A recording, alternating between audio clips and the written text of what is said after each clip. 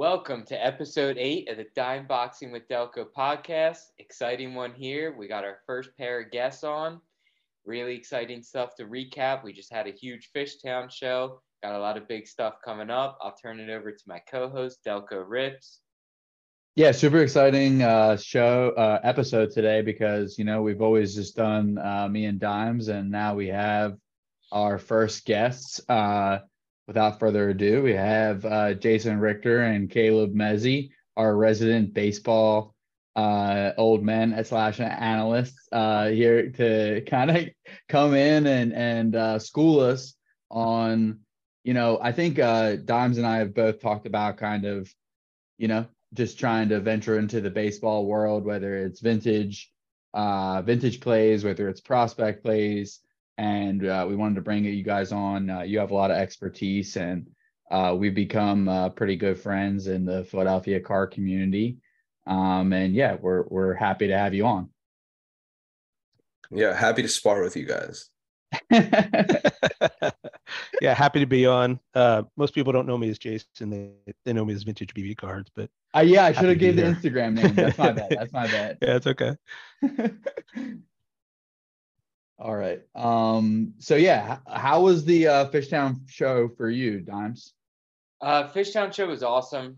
Brett always does a great job with that. It was packed. I mean, I heard from some of my buddies who were coming to the show, they were in line to get in, which is, even though maybe not so great for them, pretty good sign for any vendor there. Had people coming up to the table all day. Seemed like there was a lot of nice variety as I was walking around too. Like, it's nice to see a good, wax, sort of like Sports Connection does a good job of bringing all the wax you could want, all the good boxes. And then you had a lot of modern and vintage vendors. So that was good to see. Like, it really is becoming, it went from being a small show. I remember when he first had it down in the city, not at Rivers. I forget the name of the first venue, but it was a really small show. I remember going to it for one of the days. It was a 2-day show. Now it's a 1-day show, but it's really expanded. Like, it's gained a lot of name recognition. I've heard it mentioned on Card Talk Pod. I've heard it mentioned on Luca Tiger Braun Pod. Like, a lot of people know about this show now, which is awesome. I mean, it was packed. There's tons of tables, and like, there was a lot of good stuff in the room. And at least from what I saw, tons of transactions. Seems like people are finally buying again. Now, taxes are coming up in a couple months. Who knows what could happen there? People have less money to spend, but I think for now, at least, people seem like they're not, and I think people are more willing to pay closer to what you're asking. It seems like there's a little less haggling too. So I want to ask Vintage Baseball Cards, Jason, about, since I really saw the modern part of it, what did you see from like a vintage standpoint? Did you see a lot of action there? So yeah, I just want to echo what you just said. I mean, great show. I consider the Fishtown show sort of my hometown show, being in and around the Philly area. It's such a great venue. Brett does a great job promoting it. I think it was even on PHL 17, which is amazing. Steady flow of people walking up to the booth. A lot of people, I set up right next to Alex and Delco, right as you walk in. A lot of people come by, and we're sort of the first booths you see, and they're like, oh, I'll come back. Actually, a lot of people did come back because I think I'm one of the few vintage, mostly vendors there. And I had a handful of people say to me, glad to see you here. There's not a lot of vintage here. Wow, great case, those sorts of things. So yeah, just love the show and just had a great show. That's good to hear. Mezzi, what about you? I know you're pretty focused. I mean, I saw you had a couple basketball cards out, but like, you're a baseball guy through and through. Yeah. Like, what did you see? I mean, I heard prospecting was pretty hot at the show. Would you agree with that? Yeah, but I would say that's probably more like Katz's cards, Jeff Katz, in terms of prospecting. Here's the way I look at it. I mean, I totally agree with what you and Jason said about that. The evolution of the Fishtown show. I think the Fillmore was the first location that it was there, and we learned quickly that the second day wasn't as powerful as the first. Different location, cool location, but it was just different vibe. And I didn't realize how extensive these lines were until we saw that drone video today. And number one, that drone thing was awesome. It was just so cool to see. Like, we saw it come in, and like I saw me and Jason in the background, but like seeing that video and seeing like the whole, arena and really like the people waiting was just so cool to see. I didn't get a chance to walk, so I don't know what else was out there, but a lot of people were looking for prospects. I think they were at the Ramblewood show. They were looking for prospects, but they always look for specific guys because prospecting is such a gamble in many ways. I think for me, and I can speak, on what I collect, but then also put out, is mainly Philly stuff and local guys. So like a Mike Trout, for example. But like if I do have basketball stuff, it would be Maxey, Harden, obviously LeBron if I have any, or Embiid or something like that, because I know that it would sell. I think we all went into the show knowing that it was going to be a Hurts show and a Maxey show. And I think that, to Jason's point of people coming back, they wanted to do the rounds to see what they would get from there. Maybe it was slim pickings. I don't really know. I don't feel confident enough to talk about that. And then they would come back and be like, hey, I want to see that Harper, or hey, I want to see, that Stott that you have. And that's kind of like how it went for me. I definitely had a slow morning. I remember I had to split the fee with Jason, and I was like, okay, I just gave you my money and now I'm only up $6. And then it was like between 1 and 1:30, I sold like over $400 in cards, just like a half hour. So that's when like the swing of coming back and like the conversations and all that kind of stuff, they want to see, they want to shop. I think the good thing that me and Jason always say is, one is we get a lot of our cards early, so our price point's always kind of fair. We're not trying to like, oh, we have to move this card because we bought it at such a high value.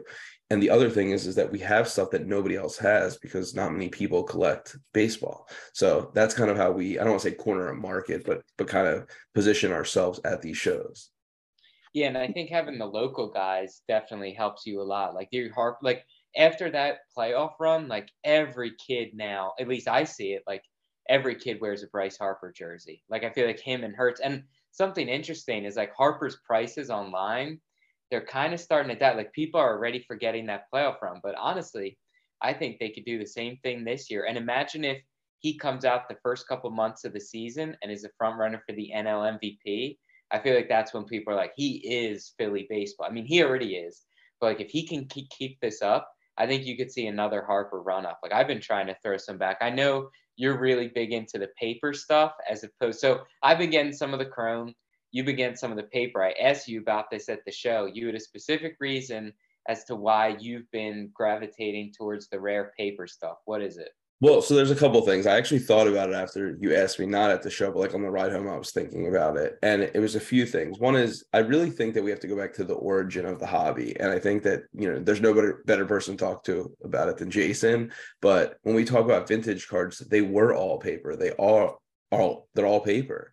So like chrome is very 90s and chrome is very NBA, right? I think then it made its way into what we see with Prism and NFL and all that kind of stuff because it's the same product. I personally do not like that product. Like I think Prism is garbage. I think it sticks together. I don't really like ripping. It's not a hot take. It's just an opinion. I'm not saying it's the way it is. But there's something to me about holding a paper card that feels like vintage. Like it's not a vintage card, but it feels like that cardboard connection, that cardboard, that stock that we try to buy and share. So that's like the one part of it. And I told you with chrome, I always think chrome is like a little crappier. It's always chipped. It's just the margin for error. It doesn't mean I don't have chrome. Like I definitely do. But when I think about chrome, I think of basketball, like the Kobe's, the Vince Carters, how they did have a top space paper and then chrome. The other thing I was thinking about after this is when the product comes out for baseball, it's always Topps paper first and then chrome. So you've already seen, for the most part, there's some variations and stuff where you don't see the picture, the image. You've already seen the image, right? So to see it in chrome, it's just like you're duplicating it and just attaching chrome to it, right? And to me, that's a little cheesy and corny. You may feel differently for different sports because, the lineup of when they roll out is totally different. And I get that. The other thing is as the hobby has shifted to more rare cards, you're looking at low pop. I think paper is really tough to grade. You could argue that chrome is tough to grade, and I would have a tough time going back and forth on that. But what I really look for, and this, is short prints and super short prints. So that already makes it rarer to find, and then rarer to find is a 10, when you grade it for and I'm snob. We always talk about this with the PSA. So when you're looking at that angle, to me, that's like the value that I'm looking for to find a more rare card. So I'll show you. I have this card that I just got actually. It's from 2022. It's the super short print. Sometimes they write super SP, sometimes they write SSP. It's an ongoing joke on Instagram with the people who collect short prints. We don't know why or how they pick that, but like to me, it's just a cool card. The other thing I'll say lastly, and then I think we could pass this off to Jason in terms of, the vintage area, is I think that the way I collect now, not when I first got into it, is telling a story. So it's telling a story of Harper over the years. Harper with these cool photos. He has swag. He's got like the way with his headband, his hair, his beard, just the way he swings, the way he goes about the game, the dirt, all that kind of stuff. And that shows over the years. If you're getting a base card, a short print, a super short print, whatever. If you're going colors, it's the same card as a base. It's just a different color. So to me, it doesn't really tell a story. It's just like putting it in 4K, if we want to call it that. So I think that kind of answers my question of why I prefer paper just over chrome. A lot of good points there. I agree. Paper is definitely harder to grade from what I've seen. But Jason, what do you, I mean, I know you don't really touch the modern stuff, but like, does that paper, are you more appealed if you were looking at modern stuff to paper? Because that's what you've always dealt with. Yeah, I mean, I think that's a fair assessment. I don't rip mini packs anymore. If I would, I'd probably rip what's appropriate for my age, heritage, but I've actually really leaned towards Stadium Club because I think they just have really cool photos, but they're impossible to grade. Cards that have the picture going straight to the edge, it's just impossible to get a 10 out of them. And with a modern card, the drop off between 9 and 10 is enormous. Whereas in vintage, as you know, I'm thrilled to death if I get anything higher than a 5. So like, so that part's hard. I had, Caleb and I we talked a lot before the show and we prepped the Fishtown show I'm talking about. And we had basically one entire case of Phillies. And that was our game plan to go in, which was we knew a lot of the people collecting were going to come looking for Phillies. And so that was really helpful to both of us. And then I had one row in one case that was current players that were future Hall of Famers. So these are modern cards, right? And it was Verlander, and it was DeGrom, and it was Goldschmidt, and it was, help me, Caleb. Kershaw. You had Ichiro. Yeah, Kershaw. Yeah, I had Ichiro, who's definitely gone to the Hall of Fame. So my first case was already in the Hall of Fame, vintage guys, 50s, 60s, 70s, maybe some 80s. And then the next case was guys that are currently playing that are going to be in that first case, as future Hall of Famers. And a lot of people really got into that and were looking for that stuff. Now, having said that, I sold a Chrome Trey Turner rookie. So like, I have some modern stuff. I think a couple of things about Chrome that I don't like is when it first came out, they really tried for like a 3D effect, like the 2001 Chromes. It's like a raised card. And sometimes they pull it off and sometimes I think it looks like crap. So, I guess I'm definitely more of a paper guy for sure. Yeah, do you know what he's talking about, the raised one? So like they actually had that in the 90s for football. Like Patrick Ryan just did something about like the Emmitt Smith. It was like, looks like it's like embossed almost, like it's like raised, but like you can almost touch it. And it's a really crappy looking card. It's a really tough grade. So like the Miguel Cabrera, the Pujols one, right? Is it the Pujols one, and then the Ichiro. They're just like, and they don't age well. Yeah, I've never seen those. Yeah, it's like they're going for a 3D effect or something on the card, and sometimes they just don't pull it off. So one thing there on the Bowman Chrome. What about Bowman Chrome autos? You guys are talking about paper, and kind of preferring that, but the Bowman Chrome auto kind of really seems to be like the tried and true for the modern baseball collector. Like, do you think that won't stand the test of time, or do you think that still will be like the ultimate card for the modern baseball player, say like Julio Rodriguez, like if he pans out and is like the player who we think he will be, like, do you think the Bowman Chrome auto will be, worth more than a, Topps SP? So I think there's two ways to look at this. One is I actually think Bowman Chrome is a really good like mirror to the hobby as a whole, because it's made for flippers, but it's also made for collectors. And it's like one of the only made products that it's like that. And what I mean by that is that if you want to get the Bowman Chrome auto of Julio Rodriguez, right? At first, you would say, I want to get his Bowman Chrome auto because it's the one that holds value over time. And that's kind of what you're saying with like the Trout, any Hall of Famer, Paul Goldschmidt. We actually saw a really cool Bowman Chrome refractor of Goldschmidt. Like that's going to hold time. But now it's so saturated that you actually don't want the Bowman Chrome auto. You want the Bowman Chrome auto numbered, right? So that's indicative of the hobby. The hobby became, let's get colors, let's get numbers. So Julio Rodriguez, the answer to your question would be like, if you're going to get the Bowman Chrome auto, it better be numbered and it better be colored. It just better be, because that's the way you do it now, because the other thing is so saturated. But yeah, I think that is like the origin card. The other way that I'm saying to look at it is, and it's something that me and Jason have talked about it, is if you look at PSA, or if you're a PSA snob, you want to look at what their set registry is, and understanding what their set registry is will tell you what their Hall of Fame card would be. Meaning it's kind of like what hat they wear in the Hall of Fame, but each player has a different one. Sometimes they're the Bowman Chrome, sometimes they're the Topps, right? So like Ichiro actually has a different one, because I forget it's the SP card, because he was, in Japan and he came over. So sometimes you look at these and you're like, I don't know what their rookie card is. So a perfect example is what we were just talking about, Miguel Cabrera. I didn't know. I bought his rookie card. It was the Topps rookie card, and I should have bought the Topps Chrome traded rookie card.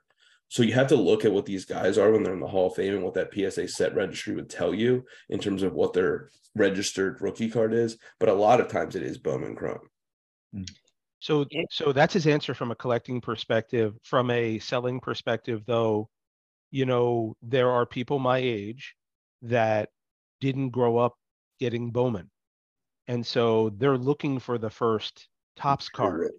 A good example of this at your Brotherly Love show, which was a great show as well, by the way. Especially for a first time show, just jam packed. What a great show. I sold a Topps Jimmy Rollins first year card, which is a 2001 traded, but I still have his Bowman Chrome graded in my case. So it's just a question of who the buyer is. If it's somebody my age, they're probably leaning towards just buying the Topps version. I think the modern collector goes after the Bowman because Bowman's the only one permitted to, produce minor league cards. You could also argue not every player has a Bowman, but they mostly all have a Topps. So like Joe Mauer, I don't know why I just thought of him, but like his Topps rookie card has this, it's his card. Like it's like signature pose, it's standing there like that. But like people couldn't even tell you what his Bowman Chrome looks like, for example. And I know he's a catcher, he's not the hottest player in the market, but I'm just giving you an example that sometimes they don't even have that. No, in MVP baseball, he always ended up being like the greatest of all time, like catcher. He was on a lot of my teams. Yeah. He had such a great start to his career. So you guys were mentioning Ichiro a lot. Like that's a guy who I feel like, he's got 2 more years until he gets into the Hall. I believe he'll be the first Japanese baseball player to get in. I mean, he was the first big star to come over from Japan. Obviously, one day Ohtani will probably join him unless something horrible happens. But I feel like, what do you think in Jason and Mezzi? You've probably seen this a lot. Like, is in baseball, is there really a Hall of Fame spike, or is that kind of just like a myth? I think there are periods where if you are holding cards of players, you should consider unloading them, right? The 3,000th hit, Albert Pujols, when he hit his 700th home run, you saw his cards go through the roof, right? The next time Albert will really spike again is when he's inducted first ballot into the Hall of Fame. Mm-hmm. Sadly, the next time after that is when he passes away. So, Alex bought two of my Sandy Koufax cards this weekend. and he got a great deal on those cards, and he's probably going to unload them in Burbank. But I look at Sandy Koufax, who's pushing 90, and the sad part about Sandy is, while he's an all-time great pitcher, his cards will probably double when he passes away. So I think there are periods of time where if Yeah, you're we saw just it with looking Hank to Aaron. flip cards, yeah, Hank Aaron doubled overnight when he passed away. So yeah, when Ichiro goes in, I'm sure we'll see a spike in his cards. Yeah. And I think that's again, if you're looking to make money in the hobby, that's a good time to I unload. think that answer holds true across the hobby, right? Like Dwayne Wade, for example, in basketball, his prices have been going down since he retired, but he's going to go in the Hall of Fame, right? Like, so we'll see a slight rise. I'm not going to say it's astronomical because the NBA's Hall of Fame is different than baseball, but like LeBron is going to surpass Kareem probably tonight, right? We're going to see a rise in his prices. So I think that kind of ebbs and flows. The thing it really comes down to baseball is what card do you get? It's not just like a flat line of like all the cards go up. But yeah, Jason collects way more Hall of Famers than I do. And I think that he's in at such a low like area that he has gigantic margins that he could either move them, invest in a higher card like a PSA 7 or 8, whatever, because he has those. But yeah, we're seeing either induction into the Hall of Fame with that row that you were talking about, Jason, that you had at the show, or these guys passing away. And sadly, after that, they just kind of maintain the price. One thing, so I was watching an interview a little while ago. It was interesting, from Rob from Burbank Cards in California. They asked him, what player do you get asked about the most? What card is easiest to move? He said Sandy Koufax. So Jason, what vintage player are people asking for the most? Because that shocked me. Koufax had a short career. He was dominant. He was great. But like, that shocked me to hear that it's Koufax who's 90 years old, and like 80% of the people who walk into a card show probably couldn't tell you much about Sandy Koufax. Like, what vintage guys are people asking you about? Sure. So in his defense, his car, his shop's in Burbank. I've been there a few times. It's in Burbank. Sandy's a great Dodger pitcher. So, it's to say, it's 30 years from now asking about Harper, right? So like, I get that. Sandy also, is Jewish, so he appeals to all Jews everywhere because there's so few The Jews in Dodgers are always sports. relevant. The Dodgers are always relevant. Yeah. And Sandy was so dominant before they had Tommy John surgery. And when he blew out his elbow, he's like, yeah, I'm done. And so he retired early, which kind of like Barry Sanders, which gave you the mystique of, wow, if this guy would have played another so many years, he would have had unbelievable numbers. Not that his numbers weren't unbelievable, but just, double them kind of thing. So there's a mystique about Sandy as well. But to answer your question directly, in Philly, I get asked a lot about, a lot of old time Phillies, right? So, Ashburn and Carlton and Robin Roberts and people like that. On a bigger level, though, there is definitely a pantheon to the Hall of Fame where, Hank Aaron and Willie Mays are in, versus somebody, a lesser Hall of Famer like a lot of the guys getting in today. Nobody's asking me about Harold Baines. Nobody's asking me about. I've never had somebody even ask me for a Fred McGriff card, and I have plenty of them. So there's definitely sort of that pantheon. Clemente's up in there, right? The real Mantle, of course, who started it all. I get asked about those kind of players all the time. How about the one example at the show? A lot of people were asking about Nolan Ryan, and then the documentary comes up. Yes. Yes. So I couldn't tell, had they already seen the documentary. A few of them didn't even know there was a documentary. And by the way, everybody, it's on Netflix. It's really interesting. You should watch it. I thought I knew a lot about his career, and it was really fascinating to me to watch it. So highly recommend that. Yeah, I feel like that 52 Mantle is like the card that people who don't collect vintage are going to ask you. Like the 25-year-old who's making YouTube videos and has the Zion case with all the Prism Golds in it. He'll come up to your table, be like, he'll see you a vintage. He'll be like, you have a 52 Mantle, PSA 8? Oh, you don't? All right, I'm good. I feel like that's the card that people like. It's the hype piece vintage card, which is really interesting because to me, like I feel like a lot of those kids, obviously this isn't everyone who buys that card. There's some serious people who buy that card, but I feel like the kids who are getting into, like, they couldn't tell you anything about that set. It's just that card carries that clout. And I feel like that's the only vintage card now. It used to be, I feel like, the Honus Wagner, like back in the day. Now it's like shifted to that 52 mantle. And to me, like, something that I kept mentioning to you at the show, I think, is like, maybe someone else I talked to, like Willie Mays, to me, him and Mantle, they're both great. You could argue, I don't know how you could say Willie Mays is number 2. You might not be able to say he's better than Mantle. I don't think you can put him behind him in terms of like dominance. We talk about this all the time. Yeah. Who does? Yeah, We because do. I think that Mantle is a product of that good Yankees team, which had a lot of people who are in the Hall of Fame. And yes, they were good. It was a dynasty. There were less teams. It was different. Mays didn't have that. So you could argue that he's a better player athletically, skill-wise, all that kind of stuff. Plus, Mays, like, you know, I grew up watching Griffey. Now we see Trout. Mays was those guys before. And I talk about documentaries. That's a good one, at least for me. My father didn't really like it, but you know, my father grew up watching Mays, and he was like, oh, you watch Griffey, he's nothing without Mays, right? Bonds, nothing without Mays. So like, he was the trendsetter of that whole center field athleticism. You know, that's a funny argument, because I've made that argument about Michael Jordan. You know, Dr. J brought the NBA above the rim, and Michael Jordan perfected it, right? So, but there wouldn't be Jordan above the rim without Dr. J. So I understand what your father's argument about Griffey or Bonds versus Mays. I think Mays was better than Mantle. I hope that's not blasphemous for anybody who's listening here. My reasoning is Mantle, you know, Mantle had a disease. He drank himself silly, and he, you know, admitted it in later years, and it really cut down his career. Mays played 24 All-Star games.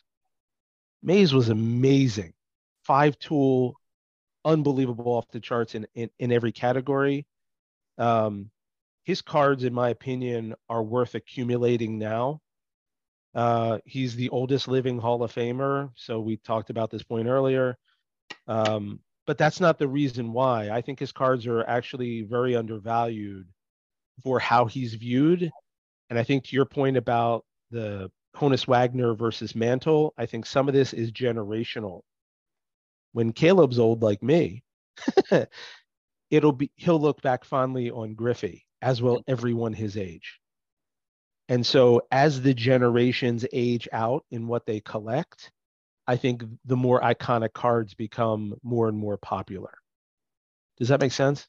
Yeah, I mean, I like, my whole point that I've been making, and I don't know jack about vintage, but like, I feel like Willie Mays is the most underpriced dude like in the hobby right now. Like, after comparing him to some of the other dudes that like sell for more than him, like that was crazy to me. But to Delco, I want to get you in here. What was, because you have some vintage and some modern, what was the number one most asked about thing at your table? What were people trying to buy at Fishtown? You know, my inventory was a little thin, but I just got a bunch in from a PSA sub and a PWCC order from the vault. But a lot of people asked about my maxis, because I got 2 pretty big maxis right now, so they were kind of just like looking at those. And yeah, I went into the Fishtown show basically trying to grab LA stuff. So I knew, I was like, you know, let me grab some Koufax from VintageBBCards. So I went over to him and asked him about all of his Koufax, and just found a couple that I thought the eye appeal has been nice. And, you know, honestly, just like using I don't know anything about vintage either. I'm just learning as I go, but I've honestly found just using my general opinion of like, that's a nice copy, I want that one, and like intuition there, actually works out pretty well for me to be able to command, like, if a PSA 3 of a particular vintage card goes for a range of price, like, and I'm using my intuition trying to grab a card and charge the high end of that, you know, that but not pay the high end originally. I feel like that's kind of worked out in my favor. And that's kind of my strategy, is just using that intuition and picking up stuff that just appeals to me from the different years. So yeah, that was kind of that. I wanted to ask you guys, what is your favorite? I'm going to assume it's a baseball set, but what is your favorite card set of all time? Just in general across all. Not maybe it's one card that inspires it as the favorite set. Mez, we could start with you. What's your favorite set? You mean like 2011 tops, like kind of thing, or yeah, or 1957 tops, whatever it is. I don't know. I always talk to Jason about collecting 1956 just because I like the way that looks. Some of the vintage kind of throws me off, especially if it's not centered well. I think it looks kind of crappy. I'm trying to think of a more modern answer because I don't really know that I have one. It's just, I would say my Harper set. I really do. There's something I about thought you'd say 89 Upper Deck, especially with Griffey and that iconic card. I like that because it's iconic, but it just seems so like played out or like watered down. I mean, I do really like 2011, 2012, that design of the card. And I really have a bias towards like the diamond anniversary kind of stuff. I just think that was like, to me, where it still had that old school look before we got into modern. I feel like we got into super modern stuff around like 2016, 2018, when everything became like saturated and crazy. So that would probably be my answer. The 2011 diamond, that kind of stuff. Caleb also likes 2008, that Kobe LeBron card, and the Phillies won that year, and Votto's rookie. And I know 2008 is a good one too, because I also like the Kershaw, the Scherzer. Yeah, the Kershaw. Yeah, I know you like that set. For me, Alex, you're gonna think this is a homer pick, but you and I actually talked about this before. The 53 Bowman set was the first color photo baseball card that was an actual photo, not a caricature or a drawing of the player. Is an amazing set. The Pee Wee Reese is amazing, but my favorite card in that set is the Stan Musial. It was like probably the first real vintage old card I ever got. Sent away from it from Kit Young, in a mail order catalog kind of thing. And I held that card for years and years until I upgraded it. But that set for me is amazing. It was so groundbreaking, and so that one's particularly stands out. Like Caleb's first answer, though, I kind of like horizontal cards. I know they're polarizing, and a lot of people don't like them, but I really like horizontal cards. So 55, 56, 60, those are great years. I have to say 2015 Prism basketball and football, which is a totally different answer, but I think the photography is awesome. I love Prism. I love the shiny stuff. I love the colors. I love the serial numbering. Now last couple of years kind of suck just because they have 80 different parallels. You got your red ice, your pink ice, your orange ice, your green ice. It's annoying. It's horrible. The mass production. They've just realized that product's popular and they're absolutely banking it. They must. Do you own the LeBron of that year, Dimes? I feel like that you'd be all over the silvers of that year.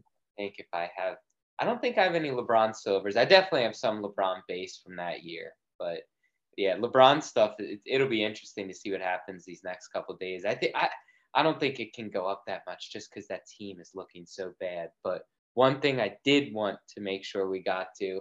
I don't know how big of football guys you guys are, but big game coming up on Sunday. I want to get some score predictions. Then after the Super Bowl, we'll take a look, see who the closest was. So let's hear some of these Super Bowl. Tell me who you think will win. What is the final score? All right, I'll go first. All right. All right, ready? I am ready. Eagles 41-33. Ooh, it's high scoring. Okay. Repeat score there, yeah. Oh. He didn't even pick up on that. I actually think the Eagles will win 38-24. Like it. I don't think the Chiefs defense is as good as the 49ers. I think the Eagles will be able to run on them because they run on everyone, and I don't think they have an answer for that. I also don't think Mahomes' ankle sprain makes him slightly less mobile, and our pass rush is ferocious and has been the last two games. If that pass rush shows up, we win this game pretty easily, in my opinion. I'll quote Mike Tyson here. Everyone has a game plan until they get punched in the mouth. And the Eagles offense. Yes, they do. Yes, they do. The Eagles offensive line punches you in the mouth. And we've run on everybody. There's nothing that makes me think we won't be able to run on the Chiefs. And that's what makes me think the Eagles win 38-24. They'll go. Yeah, I can't not go Eagles now. All right, I'm going Eagles 31-28.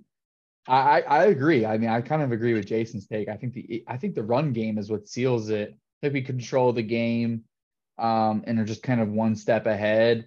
I think Mahomes is incredible, probably the best player in the league, and it's not even close.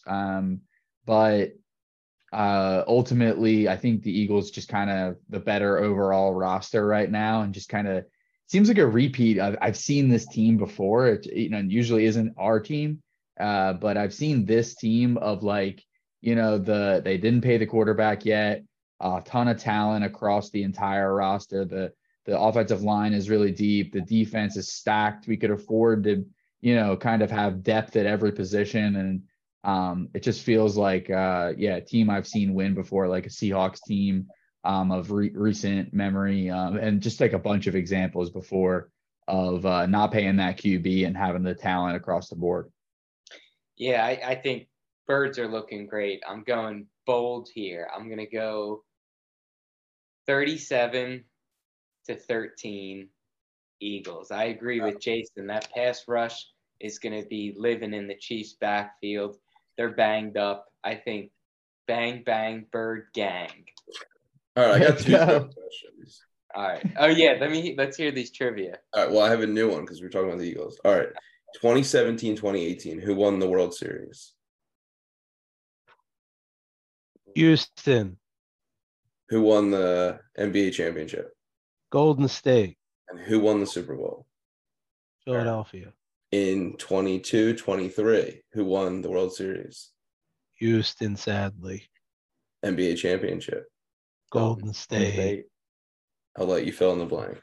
History repeating itself. Okay, so here's my actual trivia question. Here's the rules. You get one guess. If we get one wrong guess, and then you're out. Okay. This is really for Danny Dimes. Only 3 active receivers have more receiving yards than the recently retired AJ Green. Tell me those 3 receivers. Julio Jones. Correct. Julio Jones. And DeAndre Hopkins. Correct. Julio Jones, DeAndre Hopkins, and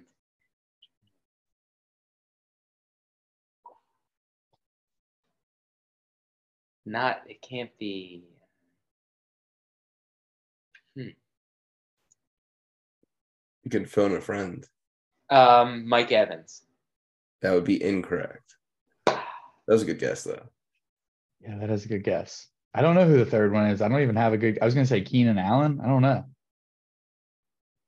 Who is it? That's a good guess, too, though. Wait. Do I get a guess? Yeah. My guesses will be funny because I watch football the least out of everybody. I'm going to guess someone like Randall Cobb. Not enough. He's played forever, or somebody like that. Larry Fitzgerald doesn't play anymore, right? Who is it? Deshaun Jackson? Okay. Yeah. Oh my God. That's a weird one. Yeah. Okay. That makes sense though. That actually makes sense though. It has a funny end. He's had a good career. I know he's barely active. Yeah. What's the next big show you guys are doing? I'm setting up and it'll be my first time setting up. They messaged me on Instagram and I was like, you know what? Setting up at shows lately has been awesome. I'll give it a shot. It's next Saturday. It's the Central Jersey Card Show. Never been to it. Never heard of it before they messaged me. But they were like, you want a table? You know what? Sure. It looked like it was packed last time. Can't hurt. Got my dollar box ready. Got things priced out. So going back to the roots, the dimes. I've been going back to the roots. I got time to hunt through some bargain boxes at Fishtown, which I haven't done in a while. I miss being at shows looking through boxes. Yeah, and I'm headed out to California tomorrow morning to the Burbank Card Show, so that'll be cool. Gonna check out the card shop for the first time. And yeah, I don't know. I don't know what it's going to be like, but I heard it's supposed to be really cool. Like, I think there's a lot of buzz that it's going to be, the West Coast National type of vibe. So excited to see what that's like for sure. I could have sworn I saw before they had lines out the door for that show as well. Yeah. Um, I'm curious, A, if you move the Koufaxes for sure, but also like who else is I recall from going into Burbank, he had a lot of Kobe and a lot of Trout. Being obviously local LA, that all sort of makes sense to me. I'm just curious when you get back, like who were people really asking about? Do they care about Maxi out there? I don't know the answer to that, you know? Yeah. I think they will because I think it'll be the general modern kind of crowd. I don't know if they'll care about. I need them to care about Rui Hachimura because I picked up seven Rui Hachimura contenders autos for some reason. Good The move. the finance on the deal though is good, so the economics make sense. I think I have a good story to. My plan now is to offer them to Burbank directly, actually, just to start, because that's where we're going right off the plane. So, I'll let you guys know next week on the pod how trading in 7 Rui Hachimuras at Burbank Sports Cards goes. But I just thought it'd be like, I'm hoping I can get like, I paid. I'll just be transparent about the lot. We'll see. I'll tell you exactly how it goes. Paid 500 for 7 contenders. They're all optic silvers, Rui Hachimura. There's like a PSA 10, a 9, an SGC 9.5, a BGS 9.5, any variation of grade you can think of this card, but there's 7 of them. I think the value is like, closer to 8 to 900, maybe 1,000, depending. So I'm hoping that I can get, just like the trade value at Burbank to be like higher than the cash value that I paid, and just get some instant equity there. And then, I'll have a little slush fund at, maybe the greatest card shop in the world. So we'll see how that goes.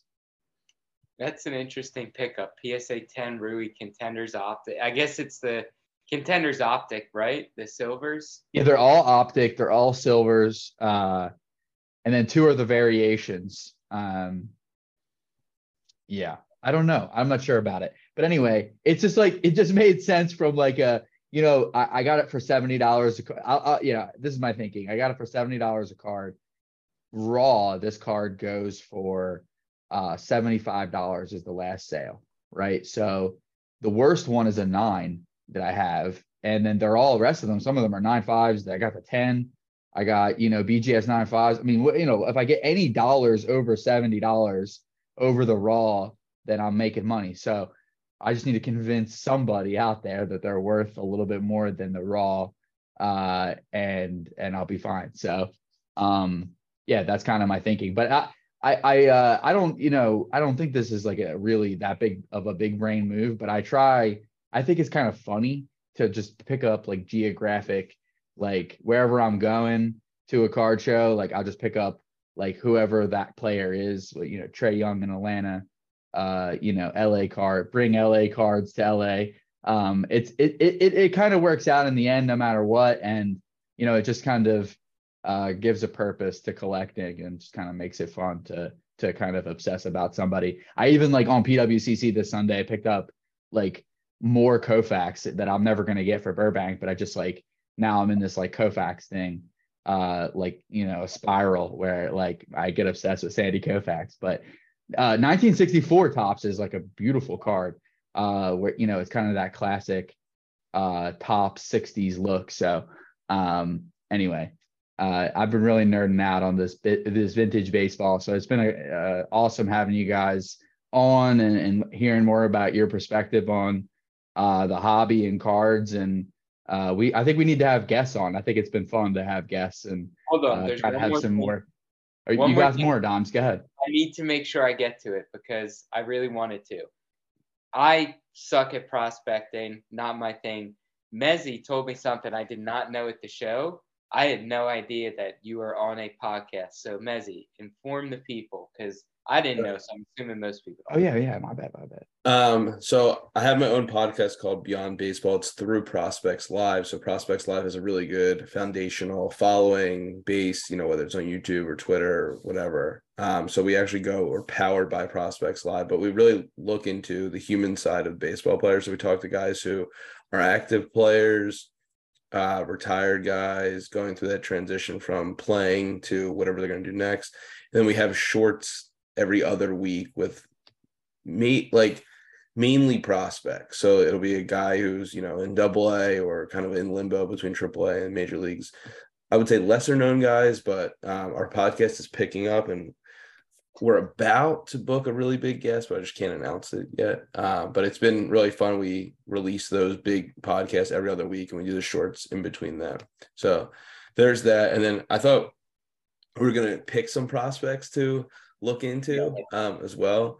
I will say, we talked about Bowman Chrome a little bit, but I don't do as much prospecting as I used to. I think a lot of it makes it stressful and you have to kind of be on the go with like, oh, I want to flip this guy or I want to see where he's going. You have to like look at the prices all the time. I would say it's more like how you guys deal with basketball, right? Like just the up and down of that swing. But when I look at prospects, I don't like to look at the guys who everybody's chasing. Like I know who everybody's chasing. I know who the top guys are. It's kind of obvious when people release their rankings, but I have two guys who I think are good buy low candidates. They're still good players. Everybody knows who they are, but these are guys who I can see they have room for improvement and room to grow in terms of the prices. Plus they're in big markets. They actually the guys I have both happen to be with Chicago teams. So that's a good market. So Pete Crow Armstrong is a guy I'm very interested in. Sadly, he has a Mets jersey in his Bowman Chrome because great name too, right? Collectible name. Yes, and his mother, if I'm correct, I might not be. His mother was the mom in Little Big League, I think. Might be wrong, which is a great fact. So Pete Crow Armstrong, I think, is going to be like one of those people who is like an everyday center fielder. I think the Cubs will eventually be good, not like this year, but like they're going to build towards it. And I could see him being, I have a weird comp. I'm saying this more, I'm like his centerpiece of that team, but like a Grady Sizemore kind of guy. I'm not saying he's going to be exactly like him. I just think that he has a good hit tool. He's going to be like the staple of that team. And I could see him as a center fielder every day. The other guy is Colson Montgomery with the White Sox. He's 6'4". I don't know if he sticks at shortstop because that's very hard to do unless you're Corey Seager or Cal Ripken. But Colson can rake.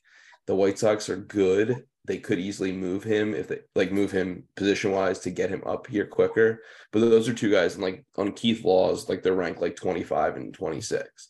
So like everybody looks at Keith Law as like top 10. Let's go invest in those guys. But everybody chases those guys, so you're competing with everybody on the same prices. I think these are guys who could be top 5 prospects by the end of the year. And then I have 2 other guys for major league rosters. I was actually texting Jason. Just 2 guys that I feel like have the makeup and build of what we look for when we invest in modern day baseball players, but nobody is like really talking about these guys. One is one who killed the Phillies in the World Series, Yordan Alvarez. I don't understand how he is so low priced. He's on the Astros. He's massive. He hits home runs. He will be in the top 5 or 10 in his league in home run totals, and people don't collect him. Like, it just doesn't make sense. He's a guy who I think people should buy low because I think he's just going to go nuts and he's going to be good for a really long time. Who's his comp, Caleb? Who's his comp in your opinion? Well, I've always said it's Carlos Delgado, which I don't even know if these guys know who that is. Yeah. The big cat. Yeah, they don't know Charles Skinny. I thought the big cat was Andres Galarraga. Whatever. Senor Delgado was a cat. All right, who's your other one? Because I want to give an answer to this question. My other one is Jazz Chisholm because he's on the cover of the show. There's nobody who has more swag than him. He's moving to center field. If he smells at all like Griffey, and I don't think the Marlins are going to be good. I just think that the passive baseball fan, I'm not making fun of you, Danny, but like someone like you who's like, I just want to watch it for the fun, would like a Jazz Chisholm. Like, I do like. He's exciting. He has the look. He does the Euro hop. Like when he like tries to hit a home run, like And if he's going to play center field, like it's just made for collecting cards. Who's his comp? I mean, do you know what originally I said his comp was to you? Francisco Lindor. That was my original one. Now I wonder if I don't even know. I want to say like a center fielder, but I really do think he has Lindor tools and stats. He's going to bulk up. He's going to get more pop. So it could be a little, I'll say Griffey light, because that's not even fair to have them in the same conversation. Jason, who do you like as some prospects in current? Yeah, so prospecting to me is more of who's playing now that's probably going to go to the Hall of Fame, that's probably undergraded. So with Roland getting in, Arenado has to top the list of somebody where I look at him and I go, slam dunk Hall of Famer for sure. He's had a better career than Scott Rowland, in my opinion, already. He still has more to come. And I think the Cardinals are going to be pretty good for the next few years. He just needs one World Series or an MVP, one of those things.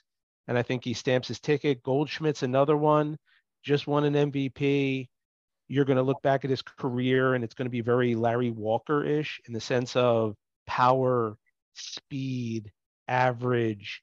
And people are going to go, yeah, he's a Hall of Famer kind of thing. So again, for me, I'm looking at current players that are going to be in the future.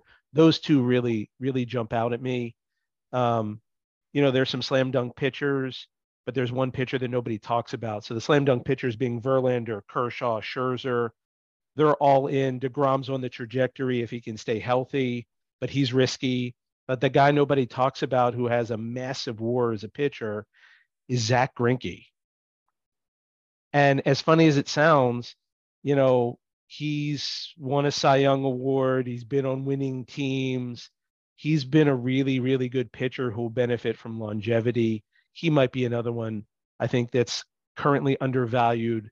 It should go to the Hall of Fame. I just want to say one thing about him. So he's a very good example of what Alex was asking about the Bowman Chrome, because even though I think you have his Topps card now, his Topps card sucks. It has Jimmy Gobble on it, which is the Thanksgiving Day pitcher of the world. But it's a horrible Topps card. It's horrible. His Bowman Chrome, and I actually saw a Bowman Chrome refractor of Greinke for like $8,000 on Facebook today. It was a 10. Wow. I've never seen that before. But his Bowman Chrome is like, you have to have that card because his Topps is so bad. So it kind of goes to what Alex was asking earlier. Yeah, Greinke's an interesting one. I remember when that He's dude definitely a Hall of Famer. He's got the strikeouts and all. I remember when he broke out for the Royals, he was untouchable. Nobody could hit his stuff for like a couple years there, and his strikeout rate was great. I mean, those are some great ones. I think he was also one of the first athletes to ever say he had a mental health issue. Before anybody said it, he said it, and nobody ever credits him for that because he doesn't want to be in the spotlight. Yeah. Him and Kevin Love. I remember Kevin Love. He was way before Kevin Love. That's my point. Yeah. Who? Adam Wainwright. He's on the border like Greinke. I didn't even think about that because he's not still in pitching, right? There's no way he is. Yep, he's back. He's back for another year. Caleb brought up Joe Mauer earlier, another guy who's the hobby sort of forgotten about him. 3 batting titles as a catcher, only one to ever do that. I think Mauer actually gets in easier than you guys probably think. I think the hardest thing against him is you have guys like Posey and Molina. They're sort of the 3 catchers in this sort of era to get in to the Hall of Fame for sure, in a position where there really isn't a lot of Hall of Famers. The reason Arenado was number 1 on my list is there's not a lot of third basemen, which I think helped Roland's case, plus his defense. But when you look today, Arenado is clearly the number 1 defensive third baseman, and his bat is amazing. So it'll be Beltre, then Arenado probably and then it'll probably be Machado. Yeah. Goldschmidt. I think Goldschmidt gets in. We're talking third baseman only right now, but yeah, I think Goldschmidt gets in. It's very. Sure. I texted this to Jason, but it's very rare when someone gets in the Hall of Fame and they cite your achievement. So they say like, he's had this many Gold Gloves. Only 3 guys have more than him, and one of those guys is still an active player in his prime. Like, that's bizarre. Yeah, like Schmidt, Robinson, Arenado. and Roland gets in. Arenado's in his prime. Yeah, I think Arenado has to get in then. I was shocked, honestly, when I saw Scott Rowland get in. I don't know how you guys felt, but I was like, whoa. Like, that didn't even occur as a possibility.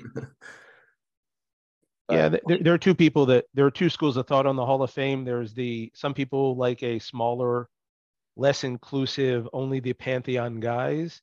And those people think, Roland's in the Hall of Very Good or something to that effect. And I have a lot of friends that are like that. And then there's others that are like, no, they want a more inclusive, bigger Hall of Fame. And, it's debatable, but he was a very good player for a long time. So, Yeah, I'm happy for him. My thought process was you look at his numbers, you look at his baseball reference, and you're like, I don't know, it's borderline. And then you think, and this is what I didn't do. And then I was like, you know what? He's a third baseman. And you have to consider the third basemen that are in there, the thresholds where he ranks amongst those third basemen, and that gets him in. But I will be the first to say that his career is very NBA Hall of Fame like, meaning he played for a really long time. He was never the best, never led the league in anything. Great numbers, borderline all-star every year, like a Vince Carter kind of. And I love Vince Carter. But like, is that why he got in? No, I think it's more because he was a third baseman. He was a very good third baseman for a long time. Yeah, I guess it's good to see, especially for the Philly sports world. But this has been awesome. Thank you guys for coming on. You guys are our first set of guests. I had a great time. I think it went really well. Thank you guys for coming on. Hope to have you on soon. We're signing off. See you next time. See you guys. Thank you.